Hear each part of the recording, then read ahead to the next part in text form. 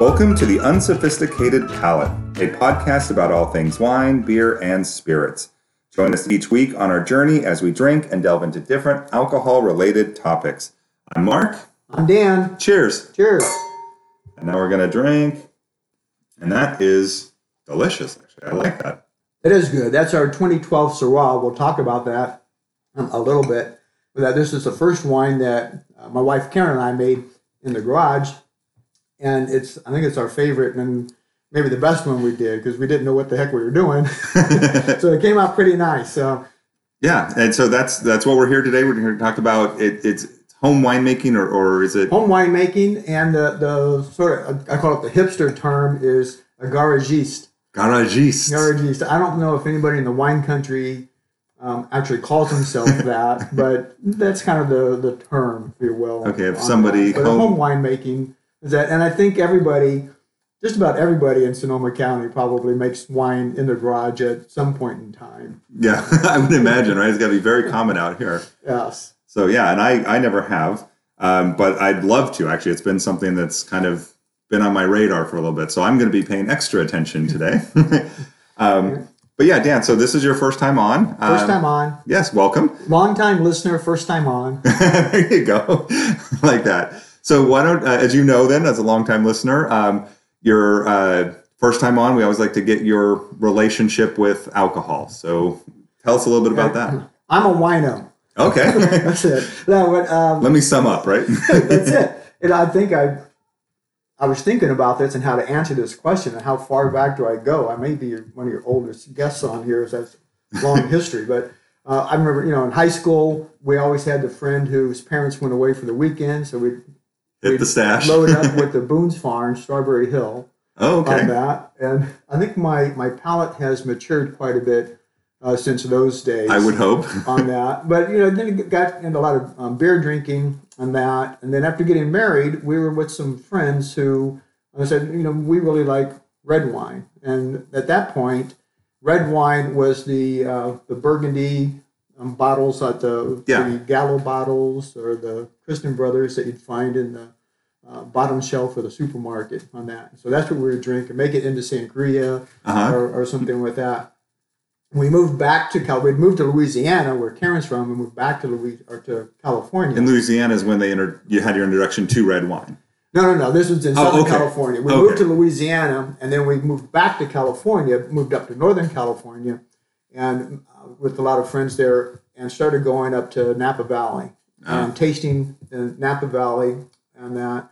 And then in 2004, I started coming over to Sonoma County to do the Vineman races. Yes. Right? So you're familiar with those, the triathlon that we've done so many of.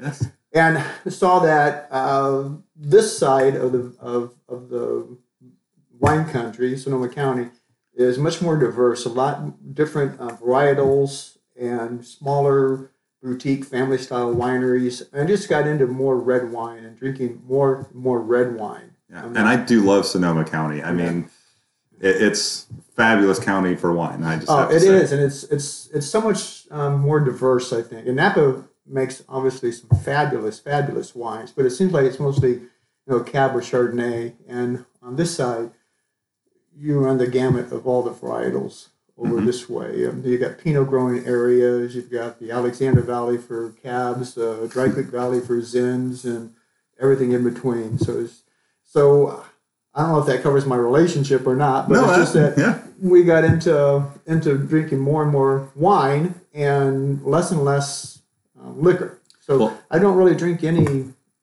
I call it alcohol. There you go, yeah. But maybe a margarita if I'm at a taco party or something like that. But we don't I don't think we have any hard liquor in the house. I've got a ton of wine. Yes, I've noticed. There's nothing wrong with that. Not much liquor at all. So now, I also say, because you've kind of lived the dream, and for me anyway, and I think a lot of people, because when we first met, you were down in San Jose area, Silicon Valley, and making the trips up to Sonoma County. And when you retired, I believe it was when you retired, maybe before, you came to Sonoma County, and you are now in Sonoma County, living the dream, working in the wine industry. Yeah, we liked it up here so much, coming up for the Vineman races ever since 2004. In 2010, 2011, we bought a house over by the high school, which is on the Vineland Right on the course. I remember which that. is great. We used it as a staging area more than once, yes. And we liked it so much that we decided in 2012 just to move up here full time. And my boss at the time said, don't worry about finding another job or quitting, just work from home. Awesome. So I did that for a year and a half on that. And then we moved into a bigger house so I could have a home office. And when we did that, we looked at our numbers and finances, and I asked Karen, can I just go ahead and quit? I like so you moved into the bigger house to have the office so that you could quit. So I could quit. So I did. We looked at it and talked with our financial planner and said, yeah, you can manage it if you want. So I retired at 58, so 6 years ago. Yeah. And got a little bit bored then because Karen was still working. Mm-hmm. And I kept saying, hey, let's go to this trip. Let's go to this. And she said, I can't. I'm working. Yeah. So I ended up getting a job as a grape sampler. For the harvest seasons for Geyser Peak Winery. And I would go around to different vineyards they source grapes from and grab samples of the grapes early in the morning, bring them back to the lab and run some tests on it and the Brix and the sugar level and the pH and the acidity on it to give the winemaker an idea of how it's trending over a couple of weeks to know when to pick. Oh, awesome. On that. So that was a lot of fun. And doing that. So I did that for... probably very educational, I would imagine, it was, because I have access to the winemaker, but also to all the lab people and running the tests. And the vineyards of people growing, and that's why the Syrah came out so well, because I had access to the lab, and I was running tests on it kind of daily on that. And from there, then I ended up working in a tasting room here in Windsor. And then I found this job up at Papa Pietro Perry, where I am now. Mm-hmm. So I'm now back. I started off part-time, and they liked me so well, I guess. Or, there you go. Or they needed someone to fill hours. They were so desperate, right? It might be that. They asked me to come on full-time. So Karen, again, still working full-time. So I thought, well, what the heck, why not? So I work Monday through Friday, and I do a variety of jobs. I work in the back doing the shipping, inventory, website management, compliance. I do a lot of the graphics for them. I'm the IT help support desk on that. So many hats. So it's great having access to a lot of the winemakers, assistant winemakers, the lab people, and even the growers that are up that way to ask them questions about, hey, here's what my vines are doing. You know, what do I do now? Mm-hmm. And so I get answers for that. So, now we have a small little 25 vine vineyard in our backyard here of Primitivo grapes, which is very similar to Zinfandel. Yeah, and I got a little tour of that before we started recording here, and that's really cool. So, and it's about 25 vines, you said? 25 vines in there, and typically vines are spaced 6 to 8 feet apart, both horizontally and vertically. And I didn't have the space for that, so I have them about 4 feet apart on that. And so I had them head trained, which instead of having the trellis and the wires going from plant to plant and the cane spread out across that, the cordons and that, they come up just like a star off of the main stalk on that. Yeah, and I think everybody's vision of a vineyard is you just see the rows of them, and because they're all, like I said, on the trellises. But started noticing this within the last month or two. They have the ones, and like you're saying, it just basically grows straight up out of the ground, like a short tree or shrub almost, kind of a thing, and they're not trellised at all. So it's called head trained, and Zinfandel is traditionally head trained. So when you see a vineyard that is like that, where you don't see any wires or trellising or that, and it looks like this eyebrow that's gone kind of crazy with the hairs going in every direction, that most not likely that I know anything about that. Neither of us, right? But that most likely is a Zinfandel. Okay. For that. So it's just one to kind of to tell. It's not all the time, but I say 99% of the time when you see a head-trained vineyard, it's going to be Zinfandel. Nice. Okay. Maybe about the same size, I think, as a normal garden would be. Would you? Yeah, I think this is about 60 by 15 is where it is. It sits underneath an apple tree that had a lot of bushes underneath it. And we decided to get rid of the bushes and created this little desert space. And so we said, well, let's put some vines in there. So it was more decorative for it, and to kind of say we have a little vineyard here. Yes. If we get grapes, this year is the third year, and as I showed you outside, every single plant has grapes on it, which is great. So We hope to get enough to maybe make a case of wine out of it. If not, then we'll just add it into whatever we're going to make this fall. Yeah, and a couple quick things on that is one, I think it's the space's limitation is great because I've been thinking about doing that for myself, but kind of learning from this, like you're saying, it is much more decorative, and I mean, like I said, you might get a case of wine out of that, so you're not producing all the grapes you're going to need.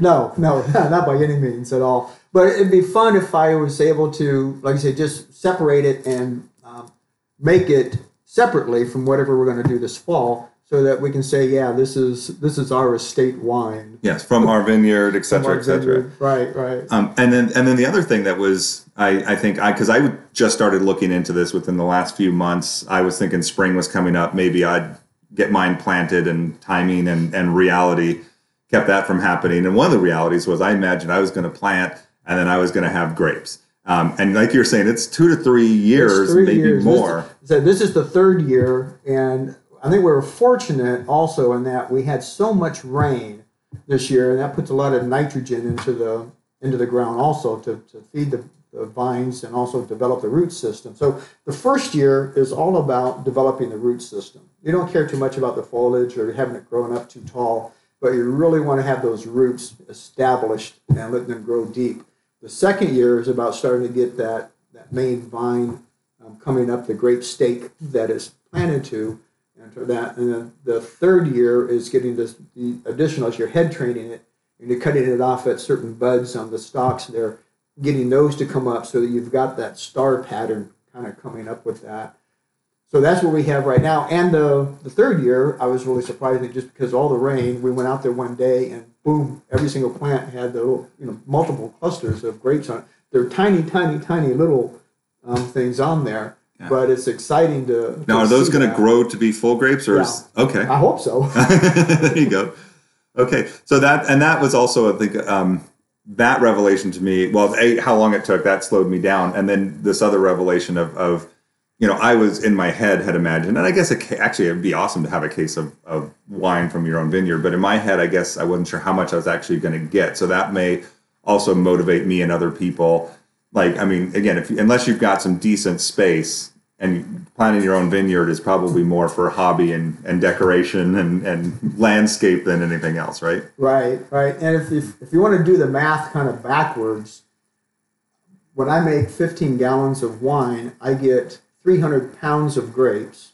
That gives me 32 gallons of must, which is the crushed grapes and that.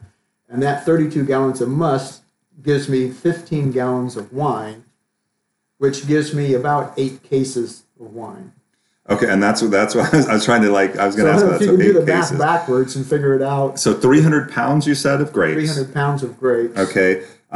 Ultimately ends up in 8 cases, or 16 gallons, you said, which is about 8 cases. Right. Okay. That's interesting. So let's get into that now. So into the actual homemaking part of the wine. And actually that's perfect because the 300 pounds of grapes gives me, I said, 32 gallons of must, 15 gallons of wine, which is perfect for me because I have a 15-gallon barrel. I don't want a 55-gallon barrel because then I'm going to get 25 cases of wine. And what am I going to do with 25 cases of wine? Be very happy, maybe. So and not only that, but then I would need 4 times the fermentation space that I have. And right now I've got a nice 35-gallon, it looks like a big white trash can, food grade trash can that I do the fermentation in. So I'm jumping ahead, but that's kind of where. Well, let's step back then. So what we're going to do today is we've got 1, 2, 3, 4, 5.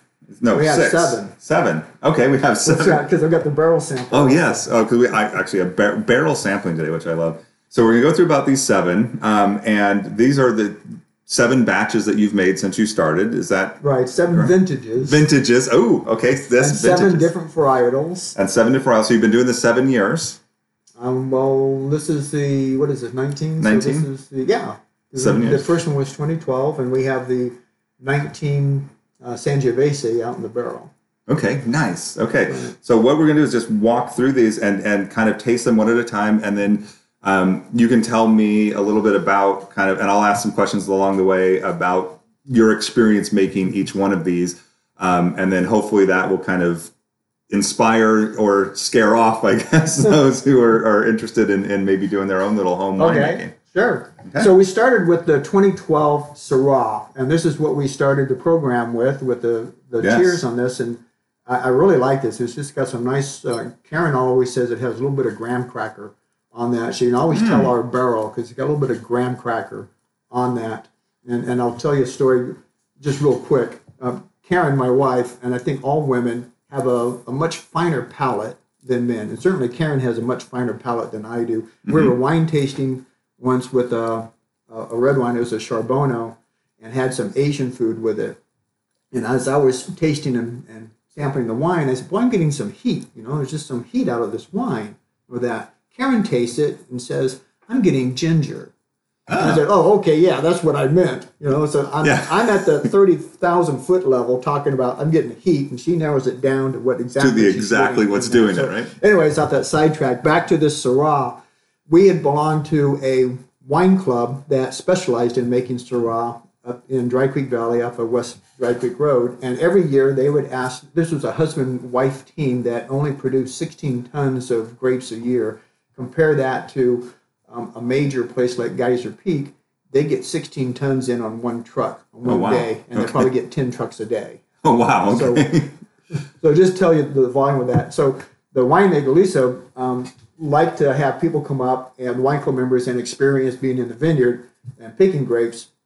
But I think she really wanted us to pick out all the little jacks. They call it MOD, material other than grapes. Oh, so you're picking out earwigs and the jacks from... jacks are the little twigs and branches, if you will, off of the grape bunch and that. So we're picking all that off. Anyways, this year she looks over at me. She goes, Dan, is this year you're going to make wine? And I go, I don't know. I guess so. She goes, well, yeah. So she gave me 250 pounds of Syrah grapes. And 2012 was the first of 3 major boom crops that happened here all throughout California.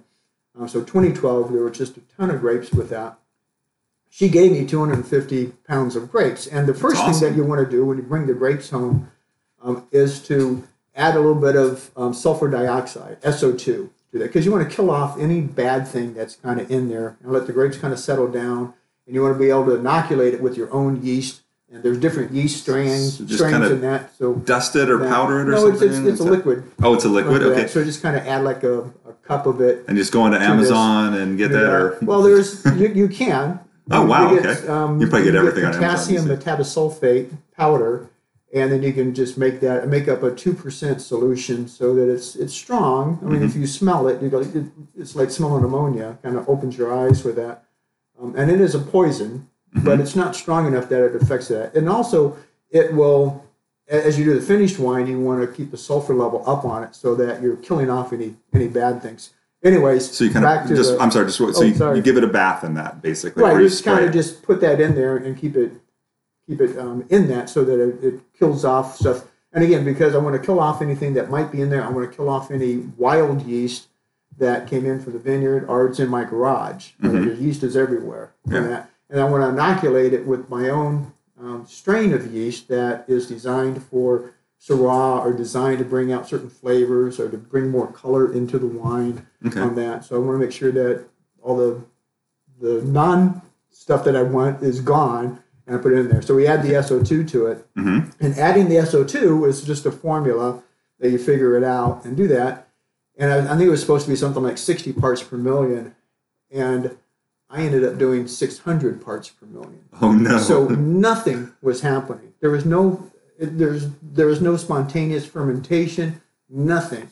And so after about 3 days, I called Lisa back, the winemaker who gave me the grapes, and told her what happened and said, I think I can stabilize this and get it going. She said, no, just dump those and come get more. Wow. We've got so much crop, we're going to end up leaving some on the vines so that we're not going to have tank space for. That's so fortunate, because that could be a bad mistake otherwise. Oh, yeah, so inexpensive. Yes. So she gave me the grapes. So she said, well, come on up here Thursday afternoon. I won't be home, but here's the code to the gate, and I'll leave the vineyard in this block open. So on a Thursday evening, Karen and I drove up there at about 5 o'clock, drove in through the hills and down into the vineyard, and picked grapes, and it was great. It was cool. like living the dream. It was like, it's our own vineyard. We're picking the grapes. Yeah. So then we came back and made it correctly and did the Syrah. So, and we entered this Syrah into the Orange County Fair Home Winemakers Competition. And so first year you ever made it. First year I ever made it. Just dive right on in. Let's go ahead and do it because it came out really good. Yeah, it is good. I was really happy with it. And people ask me, why did you enter it into the Orange County Fair one? Is that because that's where you're from? And I said, no, because they only ask for one bottle of wine. A lot of the competitions will ask for 2 or 3 bottles of wine. And when you only make 8 or 9 cases, sacrificing 2 bottles, that's a lot. So anyways, we got a bronze medal for this wine and for the label on it. And the way that the Orange County Fair scores, and a lot of places scores, they use the UC Davis score sheet, which is, they give it so many points on the color, the aroma, the body, the taste. Does it taste like the varietal that you're trying to make? And if you score like 12 to 13 points, it's a bronze. If you score 14 to 17, it's a silver. And 18 and above, it's a gold. And if the 3 judges all agree that it scores to a gold, then it's a double gold. Oh. So that's how the scoring works. So we got a bronze medal for this, and we're telling friends about this. Karen likes to tell people, we took the bronze. There you go. Well, it's not like we took 3rd place, but we got a bronze medal like about another 100 other wines got a bronze medal. But it doesn't matter. We took the bronze. Yeah, no, you got a bronze, and for your first wine batch you ever made. Happy with it. Right. So the one thing with home winemaking is what my friend Lisa Montemaggiore told me is the number one mistake that home winemakers make is not keeping things sanitized.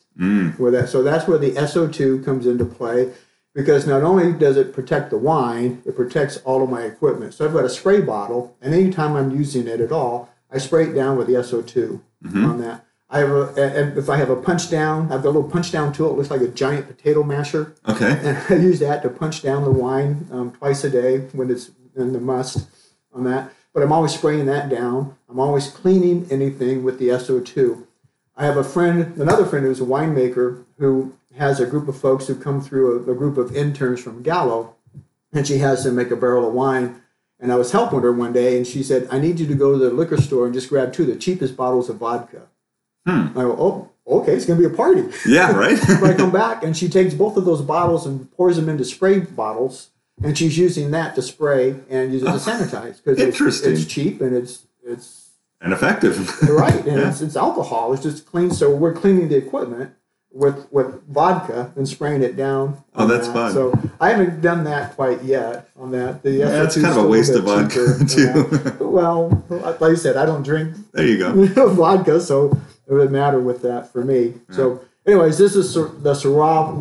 We also did we had a party where we were trying to figure out, that was the Zin. Anyways, with this one here, with this Syrah, I could never make it again because I have a 15-gallon barrel, and there's a little bit of evaporation that always happens called the angel share. Yes, yes. So when that evaporates, and I'll open up, take the bung out and look in, and I see it's dropped down about a half an inch. So I'm grabbing a bottle of finished wine and pouring it in there. So I just decided I would go and find 4 or 5 bottles of inexpensive Syrah at Bottle Barn or somewhere, and we'd have a party and pour it in here and taste which one we liked. Okay. So it came out with at the end of the evening, we all voted it was a Syrah out of Livermore that everybody liked it the best. So I said, okay, fine, that's the one we'll use. I ended up just dumping all of them in there and using them throughout. So it's a Syrah blend. Right, so I always have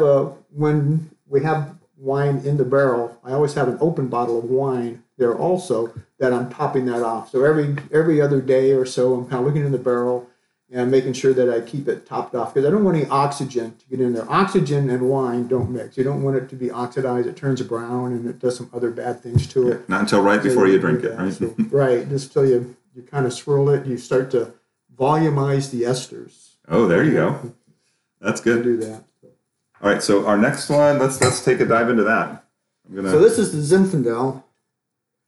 And I'm using a Coravin, so we're not opening every single bottle. Coravin is this nice device that has a needle that you puncture through the cork, and then you inject some argon gas into the bottle, and it forces the wine out so that we don't have to open it. It was designed by this engineer who enjoyed wine with his wife.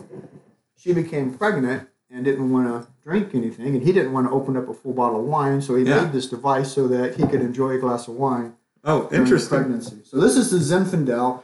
This one is the only wine for the grapes that we sourced from a home grape grower. Oh, okay. So I just looked on Craigslist and found this grower here in Hillsburg, so in Dry Creek Valley. It's up on Dry Creek Valley Dry Creek kind of runs right through it from the Warm Springs Dam. And you have the valley floor, and then you have this bench on the east side that kind of runs along that too, with that, and then up into the hills that go up over to Alexander Valley.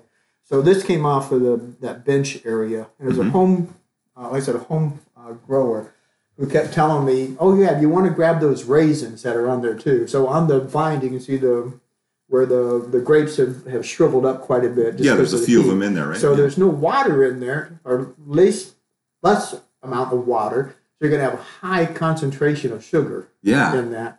And so I grabbed a bunch of that because I thought that she knew what she was talking about, and she didn't. Oh no. So anyways, this came in at a high alcohol. I think it was about 26, 28. Oh, wow. Not alcohol, high bricks. Oh, okay. Okay. Sorry. I was going to say, that's a strong wine. So we're going to taste this. I haven't tasted this Zinfandel.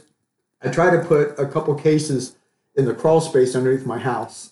So then they're cool, they're dark, and I can't see them, so I'm not just going in then there. You're not thinking about it, yeah. So that's where I've actually found that down there. Yeah. So so you went onto Craigslist, you found them, and just out of curiosity, you got, 300-ish pounds, it sounds like, plus or minus.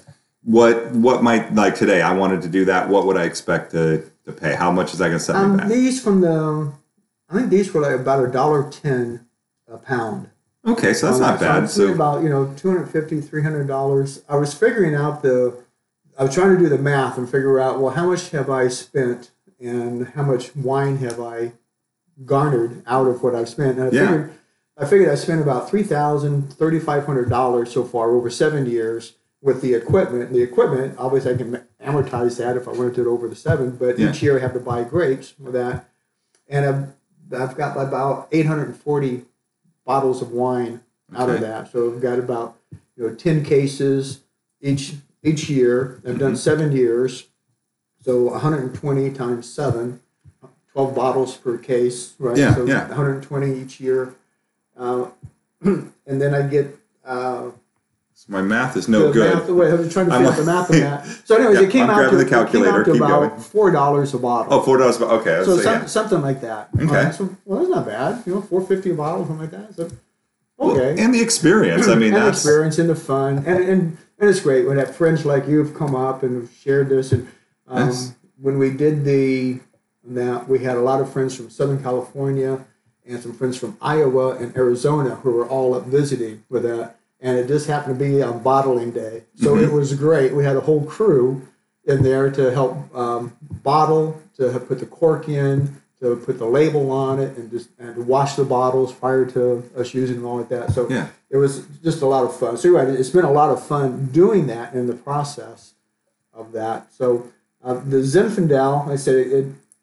Yeah, now, you said the raisins are in there. Now, I can kind of taste some, but I want your thoughts and take, because you're much more developed palate than I have, on kind of the taste, the profile, and what you think the raisins that you included in there did, and why you think it was a mistake. The raisins don't necessarily, when I say that, they're not really raisins like what you get from just a shriveled up with that we call on the vine with that, and that doesn't give it any type of raisiny type of taste to it at all. It's just a higher sugar content.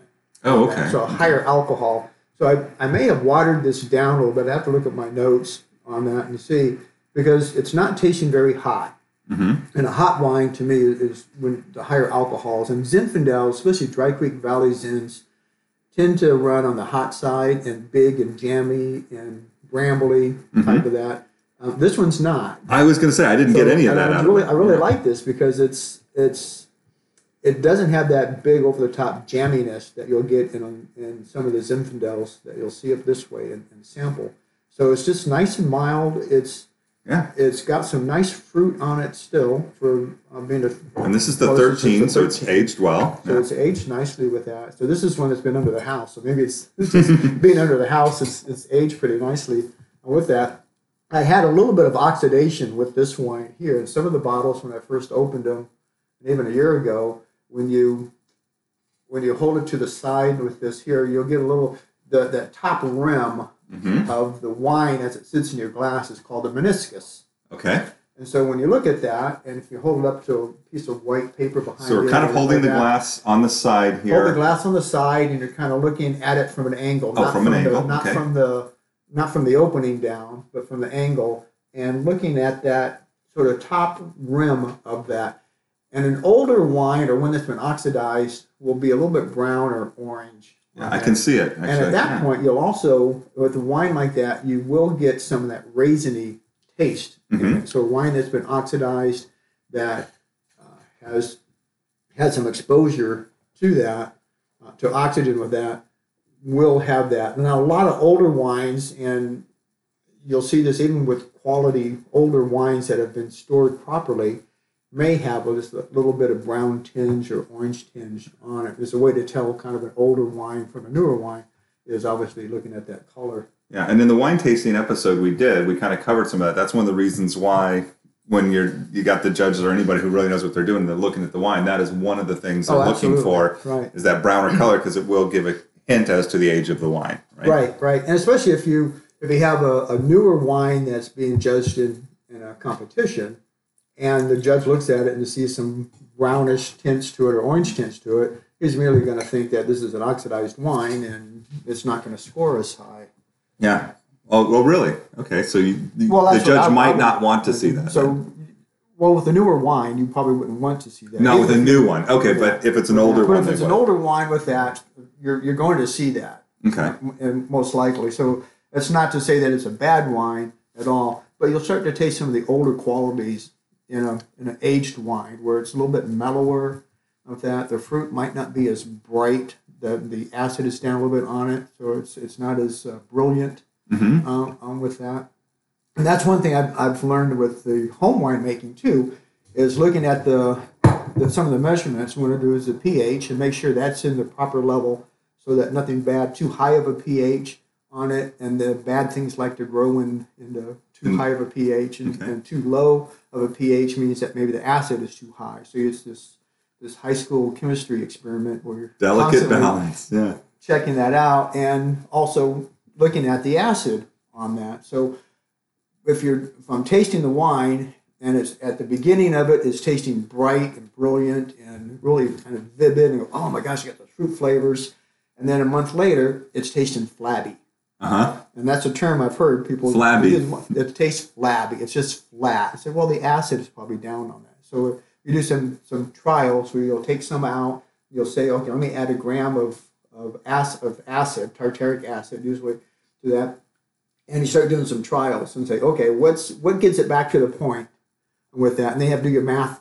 So okay, if I added a gram to an ounce, then what does that calculate out to 15 gallons? So that you add it like that.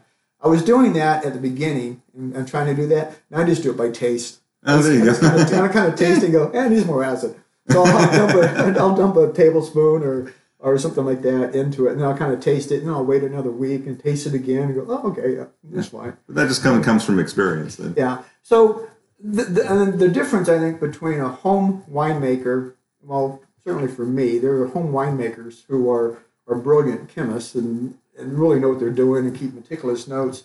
But between me and someone who is making 10,000 cases a year with that, is they're doing that on a very consistent basis at a higher volume with that. So they really know what they're doing, and they're looking at the chemistry much, much closer because their livelihood depends on it. If I end up having to toss 10 cases of wine, okay, I'm out $200. Yeah, that's $250, $300. Yeah. That's kind of a lesson I learned. But versus $1 million at a winery. So those huge. winemakers there really know what they're doing and are really taking it down to a science with that. I can imagine. So this is a Primitivo, the next one. This is of 2014. And this was the year I was also doing some grape sampling. And one of the places that we did some sampling, where I would go out to the vineyard and walk around and just sample, was a vineyard up in Alexander Valley, just north of Hillsburg, that had a lot of Zinfandel. And as we were talking with the wine grower, the grape grower there, nobody grows wine. Yeah, grow grapes, yeah. The grape grower, he mentioned that he had, in this huge block of Zinfandel, he had about 15 rows of Primitivo. Mm-hmm. And my eyes kind of lit up because I like Primitivo. And yeah. So I was asking him, do you think I could buy some grapes from you on this? And he said, well, how much do you need? And I said, like 300 pounds. He goes, oh my gosh, I'm going to drop more than that. So just when it's ready, I'll give you a call, come out and pick what you need. Well, that's awesome. So grape growers. Great to have the connections. It is. Grape growers will work with the winemaker for who they have the wines contracted to, and will determine, try to figure out how much of the fruit do we leave on the vine. Is it growing too much? And we want to drop some of it so that the remaining fruit gets a little bit more intense. Mm-hmm. So in a huge, huge block, he's going to drop probably a ton of grapes with that, just for the remaining. Increases with that. So it was interesting for him just to kind of look at me and go, 300 pounds? That's nothing. That's nothing. So this is a Primitivo. And Primitivo is very, very similar to, it's a kissing cousin, if you will, of Zinfandel. So both Zinfandel and Primitivo derived from a Croatian grape. It's like something, the name needs to have more vowels in it. It's like a Crystal-Liginiac, something like that, grape out of Croatia. And Primitivo made its way down to southern Italy, and Zinfandel out to California with that. So you'll get Primitivo. For me, Primitivo, compared to Zinfandel sometimes will have some rough edges on it, just a little bit. And I think Primitivo kind of smooths those edges out on that, at least in my experience with that. Interesting. Well, you know what I think we're going to do, because we've got 4 more wines to taste. We're running a little long this week, so I think we're going to two-parter this one. So I think we're going to use this Primitivo, which I've already tasted, which is also delicious. I would not know these were homemade wines. I would, if you were to put this in front of me on a table and just have me drink it, I would never know the difference. That's high praise. Thank you. Yeah. But so we're going to cheers with this and say goodbye for this week. But then we will be back next week, and we will pick up and we will go through the last 4 bottles here. Not the bottles. We'll taste the last 4. And then we'll also talk a little bit more, I think, about the actual process itself, like how you mash them, squeeze them, great. All of that, because I'm interested in that. So in the meantime, you can go to the website, contact us. Please tell friends and family, pass the word about the podcast. That helps more people discover us and learn about the amazing wonders of all the alcohols, I guess. And until next time, drink responsibly. Cheers. Cheers.